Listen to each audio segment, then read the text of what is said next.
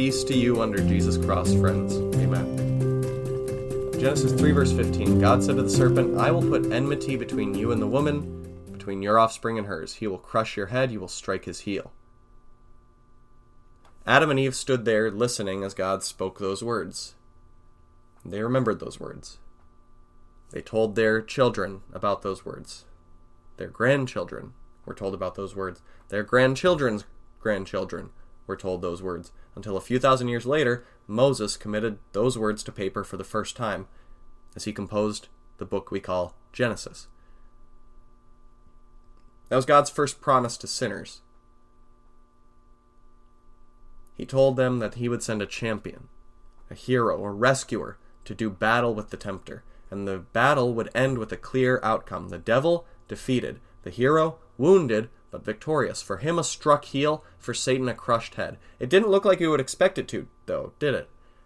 What God described to Satan with Adam and Eve in earshot sounded quite a bit more heroic than a naked man dying in agony while nailed to some splintery wood. Yet this verse must have echoed in Jesus' ears all during his long night of beatings and abuse.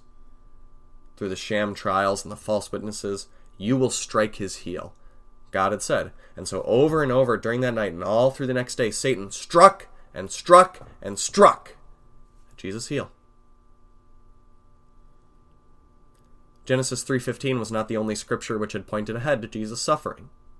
Our gospel reading itself pointed to other scriptures that foretold elements of Jesus' death. John points to Psalm 22 as the soldiers gamble over Jesus' clothes. Both that psalm and Psalm 69 contain references to Jesus' thirst and to the wine vinegar which would be offered to him.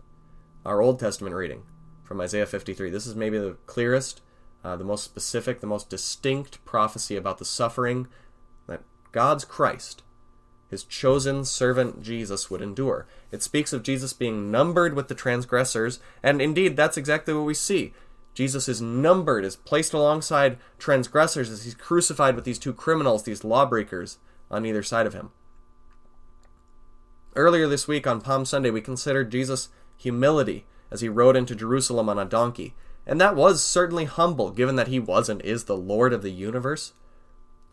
But who could have imagined God sinking to this level of humiliation? Naked and bleeding, executed alongside murderers.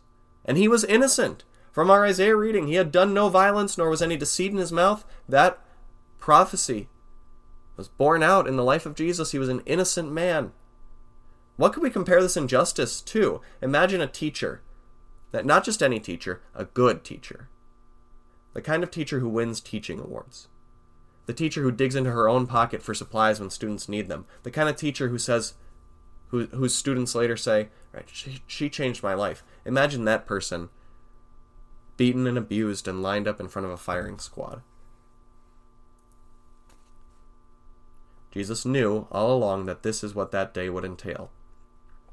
He knew that he would be rejected, betrayed, insulted, abused, humiliated, executed, and it weighed heavily on him. The night before his crucifixion, he knelt and prayed for hours, with sweat pouring off him like great drops of blood. It was everything Isaiah had predicted 7 centuries before. He was oppressed and afflicted, yet he did not open his mouth. He was led like a lamb to the slaughter, and as a sheep before its shearers is silent, so he did not open his mouth.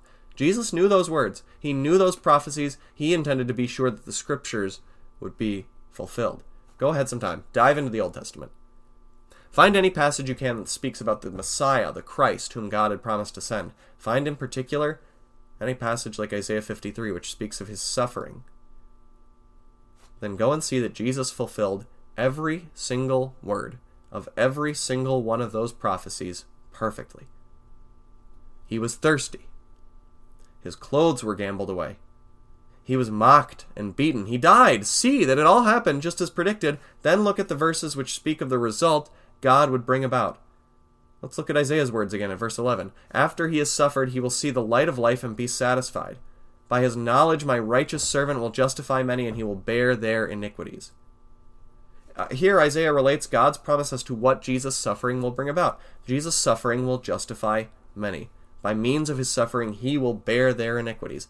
Every single verse regarding the agony that Jesus would endure points us toward the result that would bring about. His suffering and death bring us life. and peace. Even that very first promise, Genesis 3:15, made this clear. Satan would strike Jesus' heel, yes, but Jesus, the result would be that he would crush Satan's head.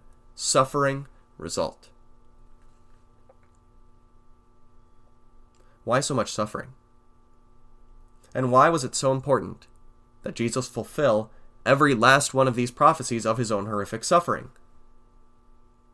Well, if God made sure that down to the last little word, Jesus carried out every aspect of these prophecies regarding his suffering, then ask yourself, would God not also carry out to the very last word every aspect of these prophecies regarding your salvation?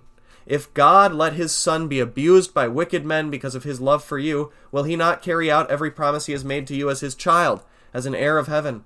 If God placed the weight of your sin's guilt on his Son's shoulder, and then turned his face away from that Son, will there be any doubt that your sins are indeed removed as far as the east is from the west? If Jesus, who had authority to lay down his life, did so on a tree for your sake, can there be any doubt that he intends to raise you to life forever at his return? If the scriptures regarding the suffering of Jesus were fulfilled, and surely they were, each one, then let there be no doubt that what Christ has promised regarding your salvation will be fulfilled as well. It's good for us to ponder Jesus' suffering and its result, the love that he has for us every year, because it's the natural state of our heart that our thoughts drift away from our guilt, from Jesus' suffering. It's just too great a gift for us. We feel grateful when someone spots us $10. We would overflow with thanks if someone would save us in some kind of emergency, would pull us out of a burning car. Yet our hearts can so easily discredit what God has done in rescuing us from sin, from death, and from Satan by bringing us into Jesus' kingdom. The writer to the Hebrews called such an attitude crucifying the Son of God all over again and subjecting him to public disgrace. When we forget the love that Christ has for us, the suffering which he endured for us, he is disgraced in our lives in the eyes of the world. And the writer uses a metaphor on which we can reflect. Land that drinks in the rain often falling on it, and that produces a crop useful for those for whom it is farmed, receives the blessing of God. But land that produces thorns and thistles is worthless, and in danger of being cursed. In the end it will be burned. The writer compares Christians to land being rained on. The writer compares the gospel message to the rain falling on that land. And with that metaphor, we're asked to consider, what plants do we produce as the gospel message is showered out on us? Does the gospel poured out result in a useful crop for others, not for ourselves, but for others? Or do we, despite the gospel, produce thorns and thistles as we interact with others? Are we uncharitable, ungracious? Are we prickly, defensive, and unkind?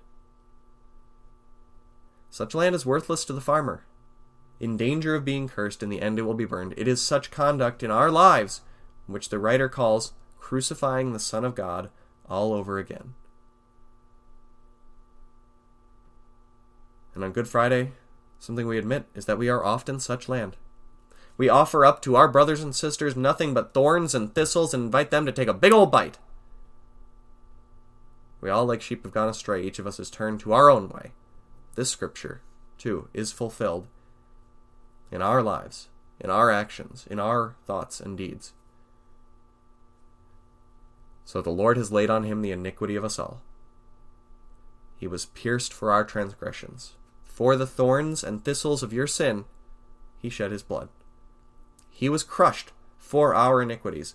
The fists and whips that rained down on him came as he took away your guilt. The punishment that brought us peace was on him. By his wounds we are healed. These scriptures are fulfilled as well, every last one. Amen.